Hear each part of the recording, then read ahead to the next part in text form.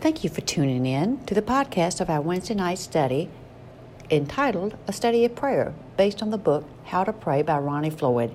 Since this is a discussion-based study, we have edited out the comments made by those in attendance due to the fact that they do not have a microphone. May you draw closer to God each day in your prayer life. Lesson 15, The Wall of Improper Motives. Study that we have been conducting on prayer. And we are moving through. We're on lesson, I believe it's 15 tonight. 14 was last week. Tonight is 15. And last week, we talked about a new heading, barriers to our prayers. And last week, we talked about one barrier in our prayers would be strained relationships. If we let anger or malice or hard feelings grow and fester towards someone, there's going to be a barrier to our being able to pray to the Lord with a clean and clear mind and heart. And so that was our topic last week. Here's another barrier to prayer. It's called the wall of improper motives. It's what we're going to talk about tonight. Again, this is a book on prayer. It was written by Dr. Ronnie Floyd. He's been a pastor for many years. He is now a leader in the administrative way of the Southern Baptist Convention. But he begins this section noting the rapid and the even scary changes. Now, remember, we're going to be talking about the church in general here tonight, not necessarily us in particular. Maybe we will bring up some particular points. But in general, he's talking about some of the developments in the church. And this book was last edited in 2019. So we're 2 years out now from his study. But he said when he first began as a pastor, which was in the early 1970s, there was a great love and connection to the local church. And I thought when he said that, I know there was a lady here, and when I first came, Eva Drummond was her name, and she would talk about Clifford Baptist Church being the center of the community. It was the centerpiece and the gathering place and the place of fellowship for the community. So everybody did their farming work through the week, but on the weekends, this was the gathering place. And that big old oak tree that's outside of the chapel, she said that when she brought her family to the church, she would tie her horse, whose name was Robin, to that tree. And she told me that for many years, a long time, that tree was called Robin's tree. But that was the connection, a connection of fellowship in the community, and it was kind of the centerpiece of the community, and it had been that way for many decades. A major source of strength for people as they gathered together. The church in the day had tremendous respect. The pastor was highly respected in the community. The church actively sought out lost people. We have such an avenue of seeking the lost right now with streaming and a worldwide touch amazingly from this little community. But of course, back in the day, the church was the community fixture and looked for lost people in our very neighborhoods and at our back door. Years later, Ronnie Floyd says, changes have come to the church. The church is not the centerpiece of life anymore. And of course, we know that that's true. Whereas Little Clifford Baptist Church sat in this little community and it was the one gathering place where families came. Now there are so many attractions of life, too many other things crowding out what the church does and stands for and the fellowship that it offers. There's fellowship in so many other places, and I can quickly tell you the fellowship is not anything like the church fellowship. It's not as deep. It's a surface level fellowship. The fellowship of the church is lifetime fellowship. Fellowship between brothers and sisters and people who come to love and know one another on a deep level. And so the church is quite different from the world. Ronnie Floyd says the church is not as respected as it used to be. I think that's true. Of course, you know, the church over the last 20, 30 years has been rocked with scandal. And because the lost world looks at the church and they see scandals that have happened in the church and popular ministers who became very trusted figures and they fell. And so the lost world looks at that and says, the church is no different from us. So we've lost a lot of respect in the community. In general, people don't give much of their time to serve the Lord. It's quite different to say, I go to church and I sit in a pew for an hour a week, and I get up, and sometimes I get here on Wednesday nights. Wonderful. We need to worship together. We need to study together. We need to pray together. But we also need to serve together. And that avenue of service really takes place when we scatter from one another, but we have each other's back out in the world, and we know that we're going to support one another as we're out there as individual servants in the world. But Ronnie Floyd says a lot of people are satisfied with just gathering here, but not taking it out there.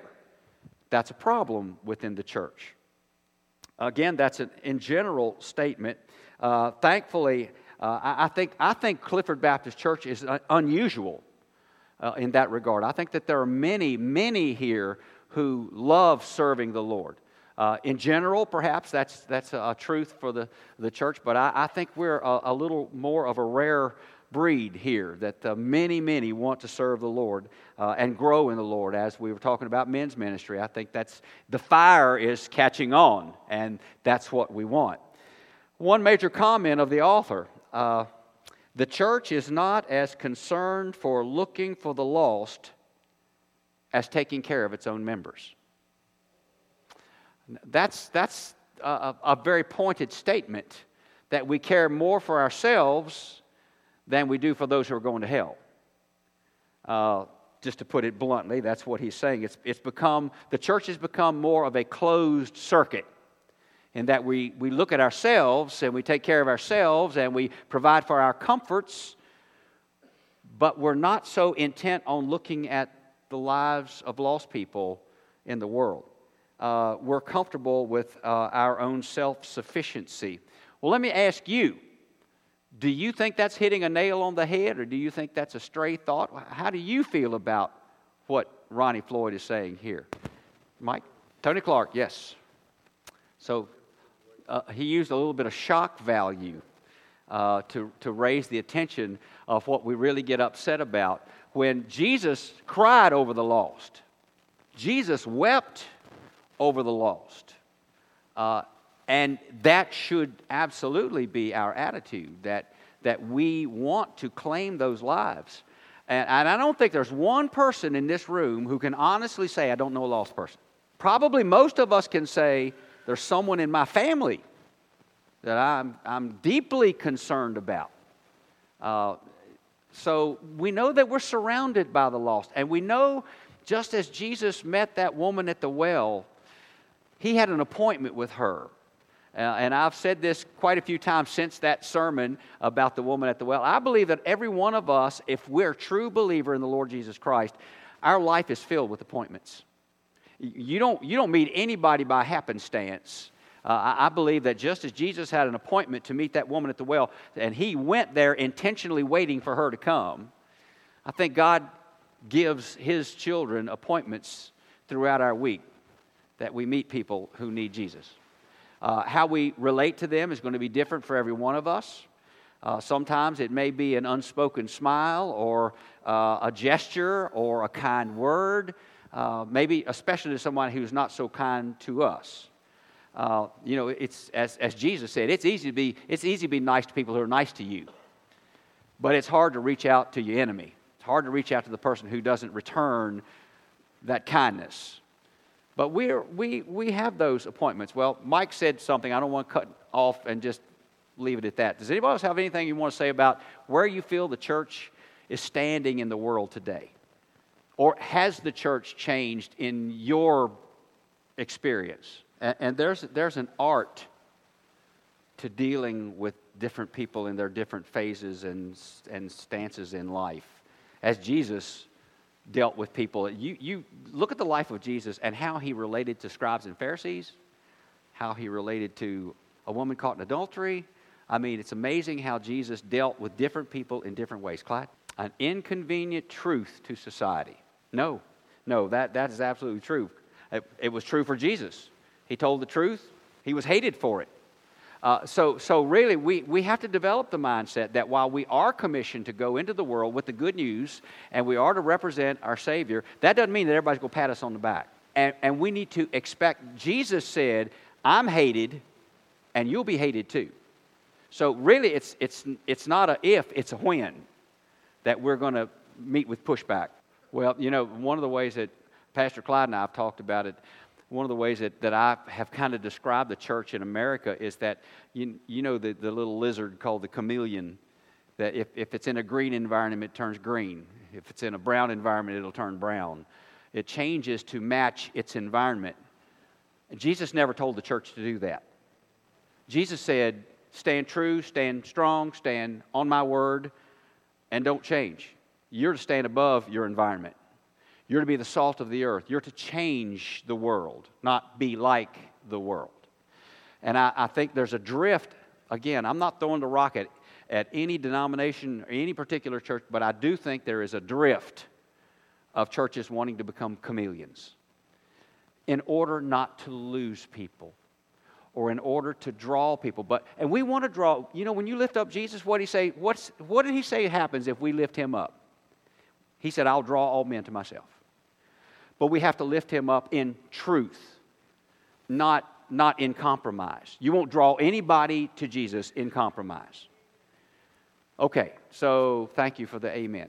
Randy, you have a little thing on your board. I think you wrote it there in your Sunday school class about how Israel, you know, how they would get away from God and God would send a judge or a king and pull them back on course.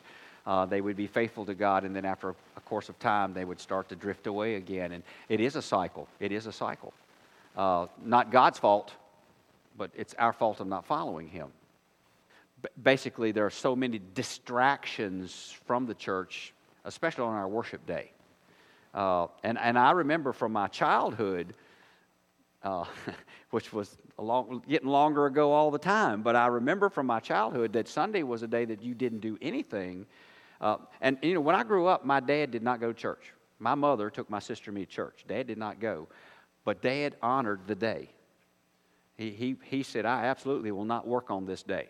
Now, my dad did come to Christ. My dad did get saved, and he became a great believer. But even in the day when he wasn't saved, he honored the Sabbath day. And I think that was our culture back maybe 50 years ago. Not so today. Okay, I can tell you I'm not going to get it through this lesson tonight, but that's okay. What we're talking about is very important stuff. So the church culture of our day reflects something that's crept in to our society more and more, and that is a consumer-driven mentality. Again, 50 years ago, when my mom and dad were in the workforce, they didn't expect a handout from anybody. They didn't expect a check from the government. They didn't expect help to come. They were going to work their way through. Tom's dad's in his 90s, and I know that was his mindset. You're growing up. You made your way. But we today, the number one priority of church members is, because of this mentality, then the number one desire for church members is, what can the church do for me? Yeah, how can the church meet my needs? And if the church doesn't meet my needs, then I'll pack up and I'll find me a new church that will meet my needs. If that church doesn't meet my needs, I will pack up and find another one that will meet my needs. The goal of people really has changed. The emphasis, according to God's Word, is serving the Lord by serving others. Not what can I get, but what can I give. You know, and President John Kennedy in his inaugural address, this just springs to mind, he played on that. It's not what my country can do for me, it's what I can do for my country. And I'm sure there are a number of you that remember that statement that he made in his address in that cold January day. So really, that's what the church is about. How can I channel my ministry and my service and my giving and my talent and my calling here? How can that be channeled through the ministry of the church? What can I give? Not so much of what I can get. You will get plenty, but that's not the mindset. What brings you and me together is what can we give together? How can we give in such a way that we can draw the Lord or give the Lord to people who are lost? How can we worship together that we're giving together, that we lift Him up together? Here's a quote from the book. If a Christian does not have his or her needs met in a church, I said this, but this is the way Ronnie Floyd said it, then he or she will just move on to greener pastures. It's like the old service station concept. Christians pull into the church, they sit in their car, they are waited on in every way, then they drive away only to return when they need help again. If the service does not meet their expectation, they will change service stations. So we're on the same track there. Ronnie Floyd says that personal need now outweighs personal conviction to give our life to the Lord. Okay, so let me ask, let me just stop right there and ask, is that on target or is that a bit jaded? Have we gone too far in our description, or are we on target with that? Well, there's not been an official meeting plan, but I know there's been many discussions and meetings held, like how do we reach, with like divorce care. How do we reach people who are hurting, who have been through divorce? And we provided divorce care till COVID came, and hopefully we can get back on the rails there.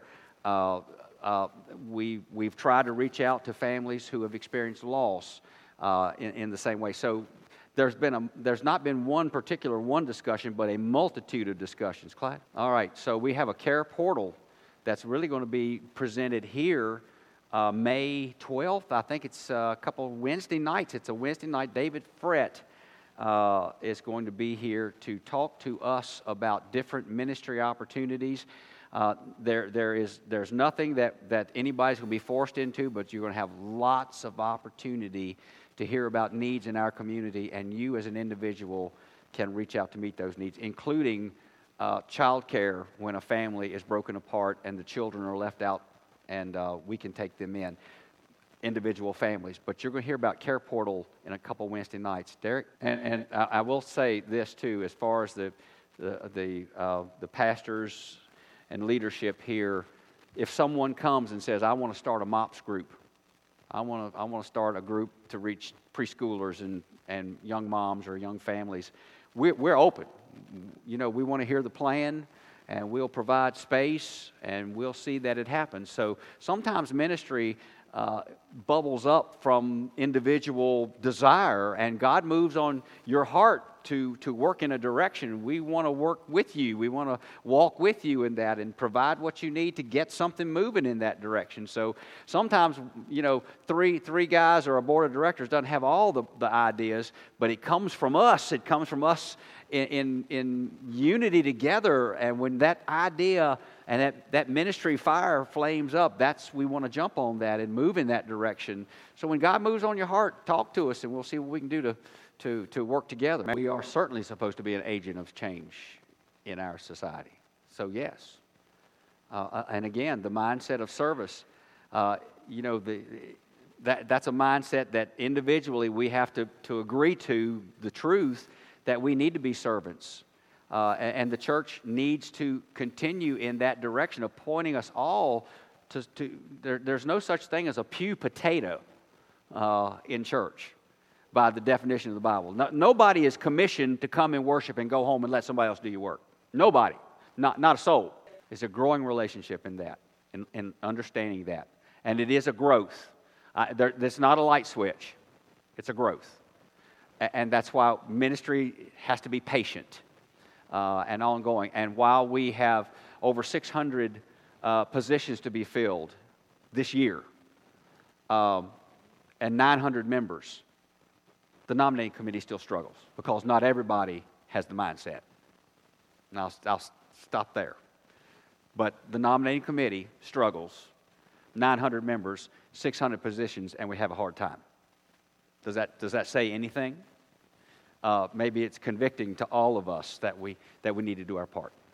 Okay, with, as you mentioned, baby Christians, they should be in an atmosphere where the moment that they become Christian, that they're in a mentoring atmosphere of this is what we do. This is the life that you've stepped into. This is what Jesus calls you to as His child. We've set the stage. Well, this is a study of prayer. We haven't gotten there yet. We'll pick that up next week. Pastor Clyde, we have 10 minutes, so I'm going to turn the floor over to you and let you lead us in prayer tonight. Thank you for tuning in, and we hope you will join us on our next podcast.